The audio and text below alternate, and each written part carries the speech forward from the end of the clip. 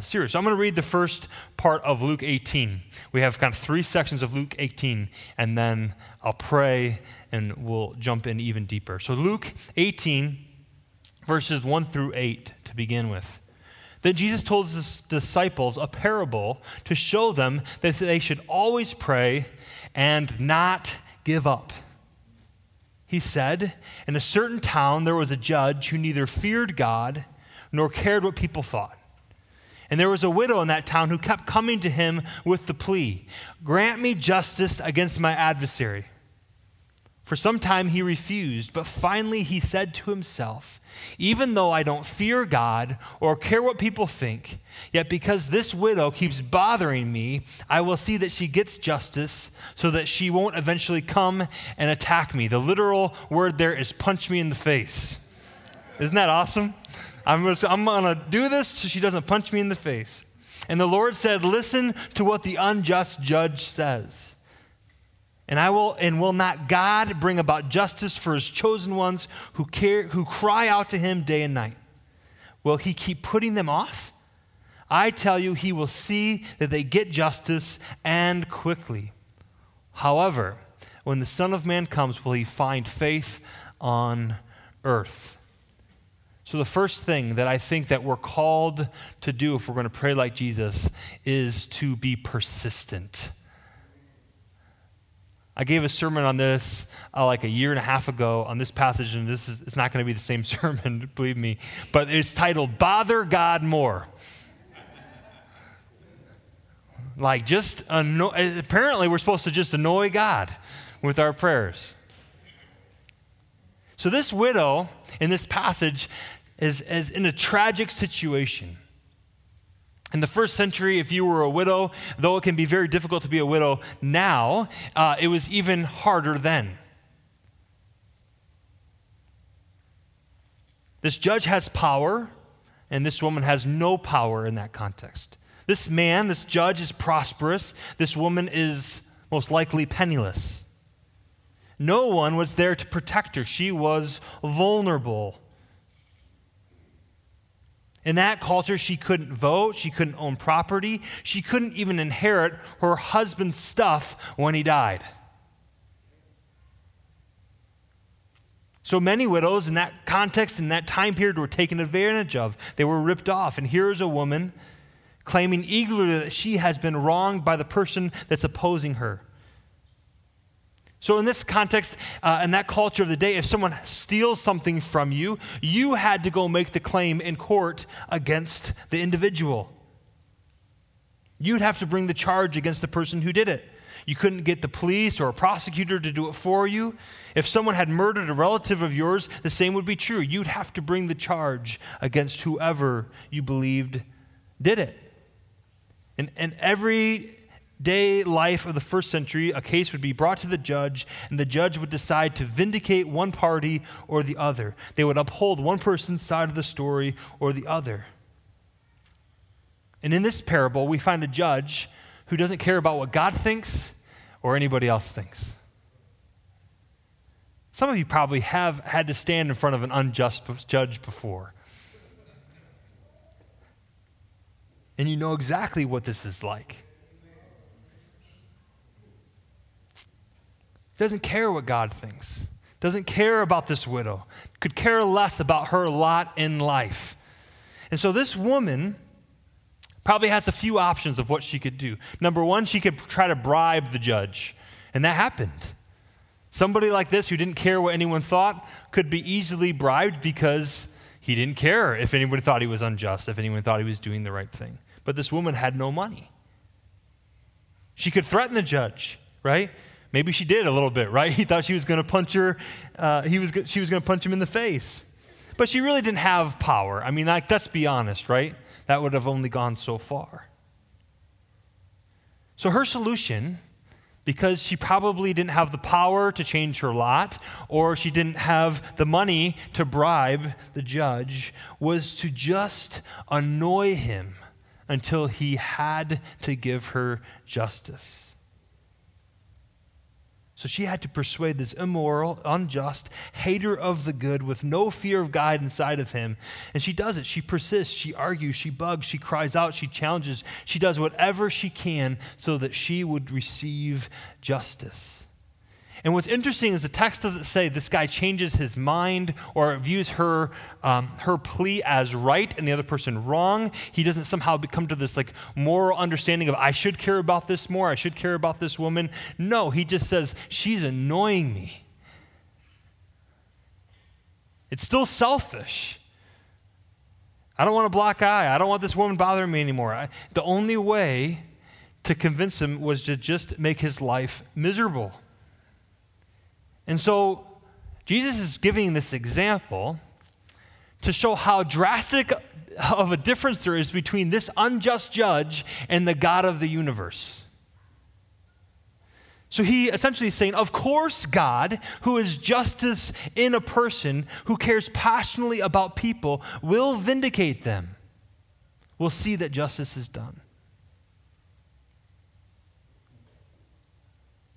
And I just wonder if many of us, when we pray, it may sound a little bit like make us uneasy theologically, but I'm okay with that. Maybe some of us just give up too easily when we pray.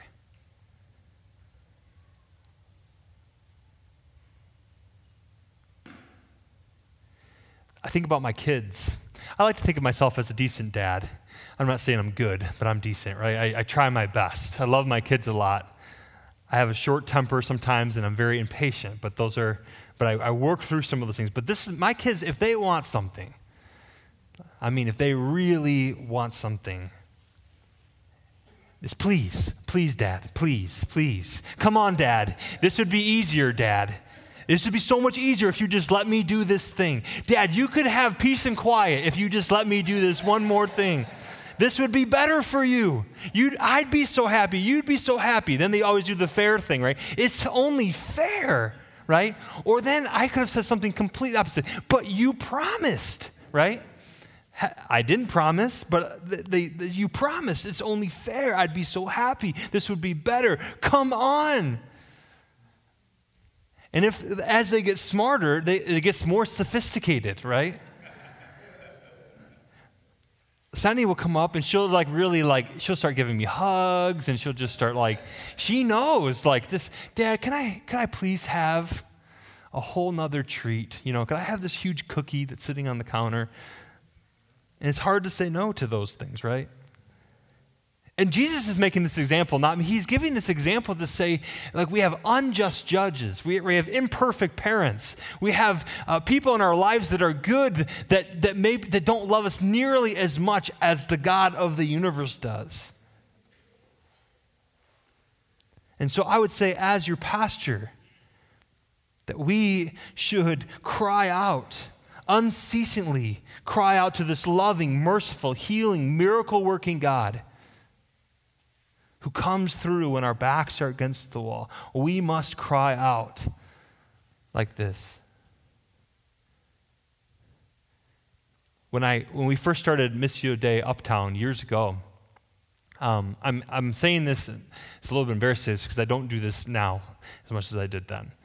I would pray, I would get up really early in the morning, and I would walk the streets of Uptown my kids would wake up real early, and I'd get them in the stroller, and I'd literally walk up and down the streets, and I'd pray for every house that I knew somebody lived in that was part of our church. And what was cool is everybody lived within very, very close proximity, and I knew where most people lived. So I'd pray for every one person's house, and then I'd pray for these different, the schools, and I'd pray for different buildings, and it was just this longing, this desire for the kingdom of God to come in Uptown as it is in heaven.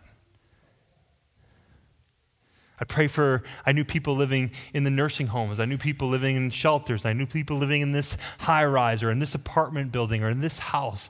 And we'd plead for our neighbors and our friends and our community that God would bring about His Holy Spirit and His very presence in our lives. And I really do believe, looking back, that God did a lot in those moments. God did a lot of things for our church. And so I would appeal to you to bother God more, to be persistent in prayer, to cry out to the just and loving and good God. Second, so the first thing that I want to set the tone for, I want us to be shaped to be persistent prayers. The second thing is I want us to be humble prayers. So Luke goes on in the next passage telling us about a parable that Jesus gives, or an example of prayer. This is what he says starting in verse 9 of the same chapter. To some who were confident in their own righteousness and looked down on everyone else, Jesus told this parable. 2 men went up to the temple to pray, one a Pharisee and the other a tax collector. The Pharisee stood by himself and prayed, God, I thank you that I'm not like other people, robbers, evildoers, adulterers, or even like this tax collector right here. I fast twice a week and give 1/10 of all I get. Verse 13 goes on, but the tax collector stood at a distance. He would not even look up to heaven, but beat his breast and said, God, have mercy on me, a sinner. Jesus says, I tell you that this man, rather than the other, went home justified before God. For all those who exalt themselves will be humbled, and those who humble themselves will be exalted. I think this passage doesn't hit home to us as strongly as it should. And the reason being is that we have been trained to think of the Pharisees very negatively. We read lots of stories in the New Testament about how the Pharisees were kind of pushing back against Jesus, didn't understand Jesus pronouncing judgment upon the religious leaders of the day. But I want you to imagine yourself in the first century, and the Pharisees were the best of the best of the best people. They were the most honorable, they were the most respected people. Everybody admired them as the righteous ones, as the people that understood what God is like, the ones that were the most pious, the most respectful, the most into following God in all of society. They were not hypocrites. They were the ones following Jesus, or not Jesus, following God, right? This is so important because people would have heard the story and they would have been shocked and dismayed that Jesus is using this Pharisee as someone that's self-righteous. And everything that he was saying, the Pharisee, is actually true. He was the one that was fasting multiple times. He was the one that was giving more than was necessary to the temple and back to God out of his very well-being. He's saying, these are all the things. I'm not an adulterer. I'm not a murderer. I'm not doing all of these terrible things. The tax collectors were the worst people in society. I think about it this way. It's like, it's like, do you know, has anyone ever gotten scammed on email? Like, or maybe just like, you get the emails at least, the prince of like Egypt is writing you and they need you to send money to their cause. Well, some of them are more sophisticated than that, right? I at one point in my life, I think I've shared this story in the past, we were looking for a new vehicle, and there was a price that was too good to be true, right? But you just want it to be true so deeply, right? So there was this 4Runner. Do you guys know, like a really nice, this is like 15 years ago, and it was almost a brand new 4Runner, and it was only $5,000, okay? And I thought, this car is worth $30,000 or $40,000. This is an incredible deal, right? I could buy it and even resell it if I didn't want the 4Runner. Like, and so I started emailing this person back and forth. I said, well, maybe, he's like, well, I live out of the country. And so in order to get this vehicle, and that's why I'm selling it for so cheap, because I just want to get rid of it. You know, you had this whole story laid out for me. And me wanting, like, I wanted it to be true, right? And so he says, just wire your money to this account, and you can, and I didn't thank God, I didn't do it, right? I looked it up, I Googled, is this a scam? Because I think what happened is my father actually said to me, I was telling him about this 4Runner that I was going to get for $5,000. He goes, "Are you sure this is legit?" And I said, "Yeah, it's legit, Dad. Don't worry. I've been talking to the guy. I'm not going to do anything stupid." And he goes, "Do not wire your money. Check it out." And I said, "I'm not going to wire the money. I'm just going to figure out a different way." Anyways, it was a huge scam. And then you just feel like, even though you kind of knew in the back of your head of like maybe a little bit, you're still so angry. Like, who is this person? Because people are falling for this, right? Like people are sending them money, otherwise they wouldn't be doing it. And they're just ripping people off. And you're just like, that's the worst person I can think of. They sit behind a computer all day and they just take thousands of dollars from people. They just lie about, like, that's a terrible thing to do, right? That's what a tax collector was like, right? The email scammer, the person that just ripped everybody off, took their money. Even worse than that, they had rejected God and they had aligned themselves with Rome. They aligned themselves with these foreign oppressors. That's what a tax collector was like. And the Pharisee was the exact opposite of that. And yet Jesus is using in this example that he cares more about the position of the heart than their exterior and their actions. Isn't that remarkable? It's almost offensive, isn't it? Like, you really think about it. Here's a person that fasts multiple times a week, that gives like 10% of their income away, that's pious, that's God-fearing, that's prayerful in their lives, that has taken the time to understand the scriptures and wanting to teach it to other people. And here is this tax collector, the worst person in society, and somehow he, in the kingdom of God, is more righteous than the one that does all this other stuff. It is offensive if you really think about it.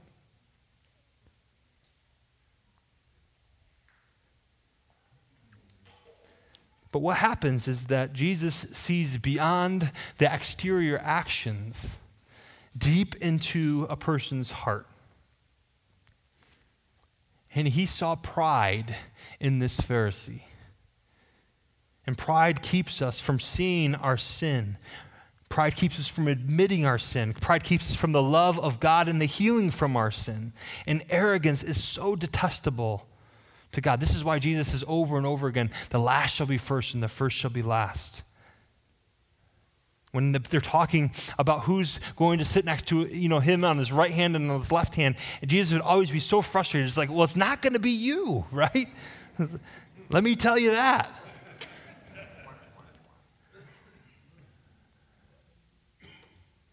The gospel, the good news of Jesus, is so offensive to people that are moral by their own standards and think of themselves as better than other people.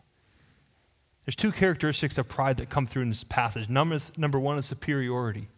Superiority leads to comparison. This Pharisee compares himself to the other without knowledge of this other person's story, without knowledge of that person's history, without understanding that person's maybe trauma or difficulties or challenges. He values someone not for their personhood, but values them simply for their actions. And God flips the script and cares more about us as a person and values the deep longings of our heart and the deep core of who we are more than our actions. And I think that's maybe too simplistic, because I think God does really very much care about our actions as well. But he cares more about this problem of pride. The second thing that we see is entitlement coming through. Because I'm superior, because I've done beyond what you've asked, God, I deserve this thing. I can demand God to do what I desire because I have been so faithful, because I fast and because I pray and because I give. But I think what Jesus makes clear in this passage is that though he prays and though he fasts and though he gives, he doesn't love. He doesn't love his neighbor. He doesn't love this person that is in need of God. He doesn't love God. He just feels entitled. What his actions have brought about this ability to have what he wants from God because he is superior to others. Corey Russell writes, "The greatest hindrance to effective prayer is self-righteousness that is more connected to what you do instead of what he's done."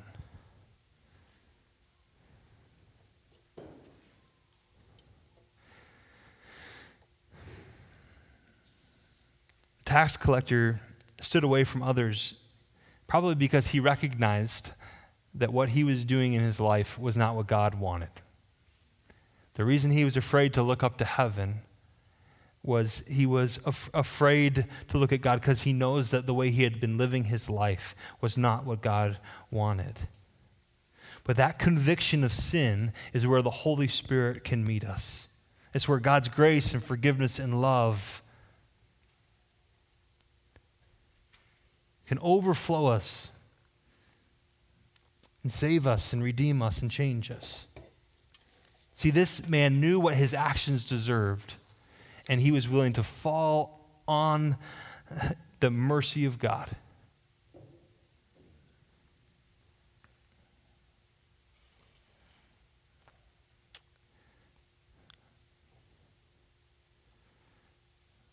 This is a strong push, strong story against our perception of who is saved, who's in, and who's out, is it not?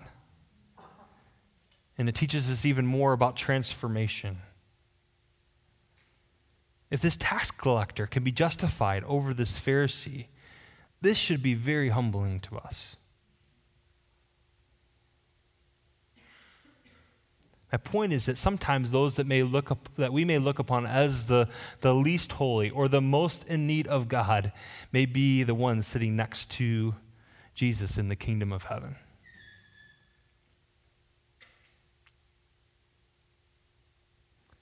It's a sharp challenge to our conventional understanding of goodness in relation to God. Like so many in Luke's gospel, Luke does this over and over again. He flips the script. The people that you'd least expect are the ones that get it. The ones that you'd most expect to get it are the ones that are left on the outside. The people that you'd least expect to be in part of like the kingdom of God are the ones leading the charge, are the ones going and being the leaders, are the ones proclaiming the good news, are the ones that are transforming society.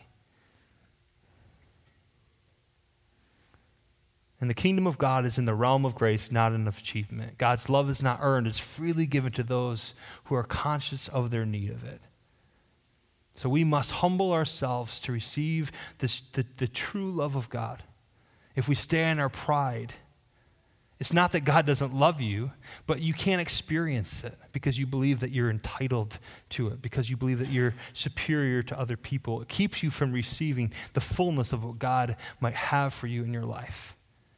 You can't experience the unconditional nature of the love of God, the radical, extravagant nature of the love of God, if we live in pride like this Pharisee in the passage.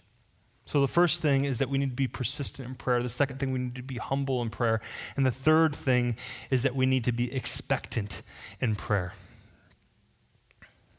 The last part of the chapter, not the last part of the chapter, but the last part that we're going to talk about today is verses 15 through 17.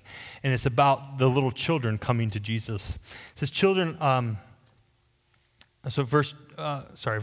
need to go back to the passage. Verse 15. People were also bringing babies to Jesus for him to place his hands on them. When the disciples saw this, they rebuked them. But Jesus called the children to him and said, "Let the little children come to me, and do not hinder them, for the kingdom of God belongs to such as these.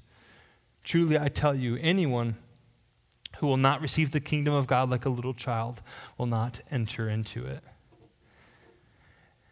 And I think a lot of times people talk about this passage, and it's relatable to obviously like faith and other things as well, but I was thinking about it in relation to prayer and like how kids pray and how they think about God. And having two younger kids, I've got to experience this where I hadn't been able to experience before. But kids, they're just not skeptical yet, are they? They're optimistic. They're expectant. They're trusting.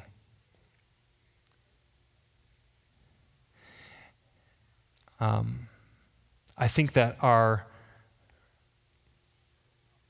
what we experience in prayer is often based upon what we're expecting to get out of it. And you look at Jesus when he prays, there's this level of expectancy for God to move, is there not? When you think about the early disciples when they prayed, there's an expectation that God would move and act in their lives. One of my favorite passages is Acts 4. It's where John and Peter are in front of the Sanhedrin, and they get released, and they're really scared. It says that and they go back to the early community of the church, and they come back, and they're excited and they're scared, right? They're excited because they've had the unique opportunity to speak for Jesus in front of the Sanhedrin, to proclaim the good news of Jesus. They're excited because they've been released and they can go back to their community, but they're fearful. What is next? What's going to happen to us if we continue to do what we do? On the release, it says in verse 23, Peter and John went back to their own people and reported all that the chief priests and the elders had said to them. When they heard this, they raised their voices together in prayer to God. Sovereign Lord, they said, you made the heavens and the earth and the sea and everything in them. You spoke by the Holy Spirit through the mouth of your servant, our father David. And they go on and on and on. And then they say, now, Lord, consider their threats and enable your servants to speak with your words with great boldness. Stretch out your hand to heal and perform signs and wonders through the name of your holy servant Jesus. After the place that they were meeting was shaken, and they were all filled with the Holy Spirit and spoke the word of God boldly. When I think about this prayer and many others, have you noticed how they always recall all the things that God has done? I think that there's a reason that they do that. The reason that they kind of recount, God, you've done this at the Exodus. God, you've done this in creation. God, you've done this through Israel. God, you've done this in bringing your people out of exile. God, you've done this, you've done this, you've done this.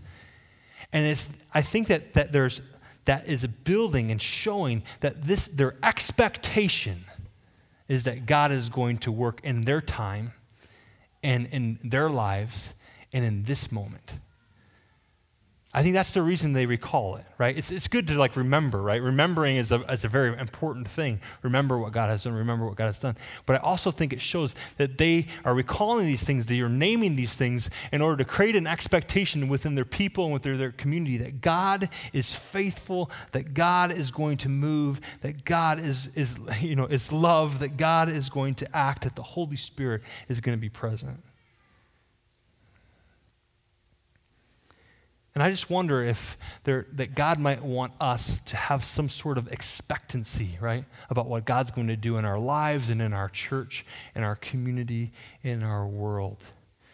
And so I believe as we think about praying the prayers of Jesus and repositioning our expectations and longings, if we want to have the longings of Jesus, if we can be people that are persistent, if we can be people that are humble, if we can be people that are expectant, God is going to do incredible things in our midst. Amen? Let's pray.